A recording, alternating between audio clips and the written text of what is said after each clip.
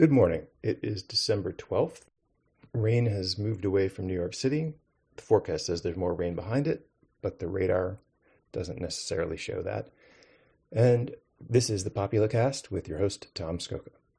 Taking a look at today's news, and on the front page, wow, here we go. Here it is. Front of the Times. Where to even begin? The tale of Hunter Biden comes front and center. Republicans initiate long-sought inquiry into dealings of the president's son. That's top left, top right. Classified files found at second site linked to Biden. Scrutiny of handling. Justice Department reviewing discovery records from Obama era. And GOP sees several avenues in investigating the president. So, this day was coming, and now it's arrived.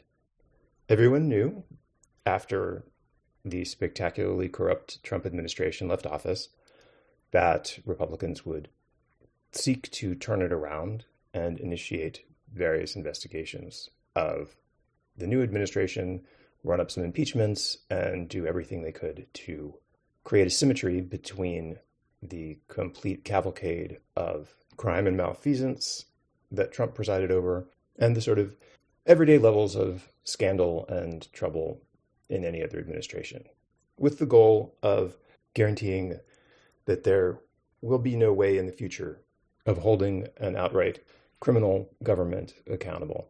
Not that we tried very hard the last time around to do that. The other part of that prediction, of course, was that respectable mainstream journalistic organizations would eagerly cooperate because the imperative to perform the role of watchdogs and accountability demanders means that if the president has a problem, then it is the duty of the serious political journalistic establishment to make sure that the problem is worse and to amplify the opposition, even if the opposition is corrupt in its own right and acting in bad faith and not at all interested in preserving or promoting the rule of law. So the people who tried to overthrow the government 2 years ago have a majority in Congress, and therefore they have the ability to set the news agenda of the New York Times. Thus, the tale of Hunter Biden comes front and center. Look, Hunter Biden's a crook and a schmuck, and his dealings are incredibly sleazy and at the far end of the sort of normal sleaziness by which our domestic and foreign plutocratic class enriches and enfolds our government officials and their families into a society of people who have much more money than anyone needs. But it's not news in the sense that we've acquired any new knowledge about all of Hunter Biden's sleazy dealings. The news is simply that the Republicans have decided to take this known set of facts and make noise about them.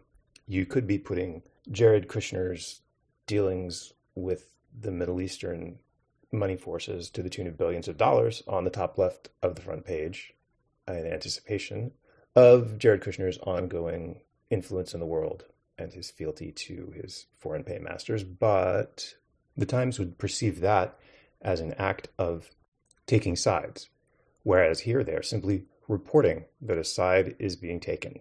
And so Hunter Biden is going to be in the news, whether there's any news about Hunter Biden or not.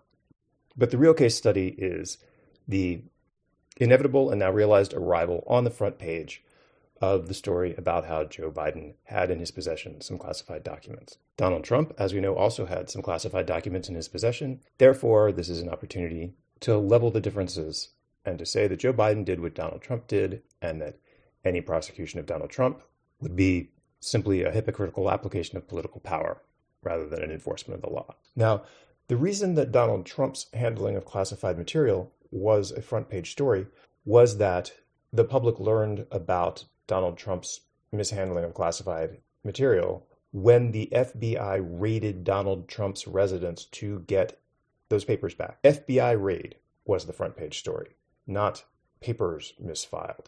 There is, in addition to all the other biases at play here, some sort of fundamental journalistic confusion about epistemology and reality, where in the minds of the journalists, the underlying fact of the classified material is the essence of the story.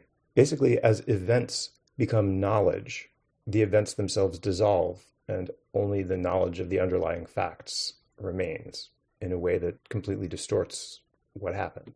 If you read down the column on the front page, all the way past the fold, and then you take the jump, and then you turn to page A21, you get to the part at the bottom of the first column there where the Times writes, but the circumstances of the two cases appear strikingly different.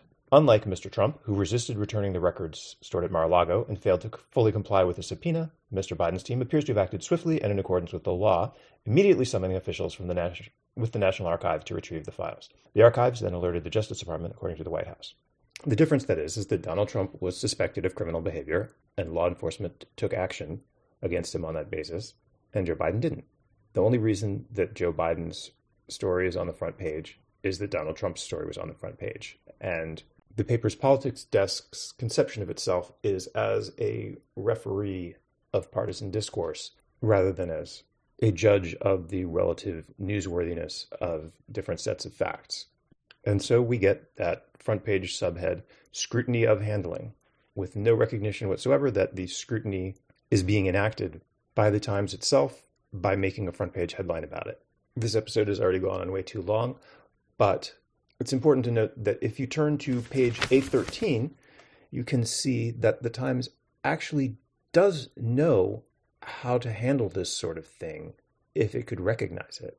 Because there at the bottom of A13 is lawmakers debate over gas stoves and health hazards reaches a rolling boil. A quick overview of the theatrical freakout that Republicans staged after the Commissioner of the United States Consumer Product Safety Commission suggested that the country should consider getting rid of gas stoves due to the health hazards. Like Hunter Biden and the classified papers, this immediately became something for Republicans and their Republican-supporting media to yell about all day long. And the Times stuck it inside the paper to note that it was something people were yelling about. The story even noted right in the fourth paragraph that the suggested ban was echoing around a Wednesday breakfast meeting of the American Petroleum Institute, where the oil and gas industry and its supporters in Congress had gathered to discuss the upcoming legislative agenda. So here's some nonsense that has been injected into the news cycle. Here are the vested interests who want that nonsense injected into the news cycle. And here is the newspaper of record deciding to treat it as something that is not especially important. Anyway, thanks for bearing with this too long segment. We will talk again tomorrow. Have a great day.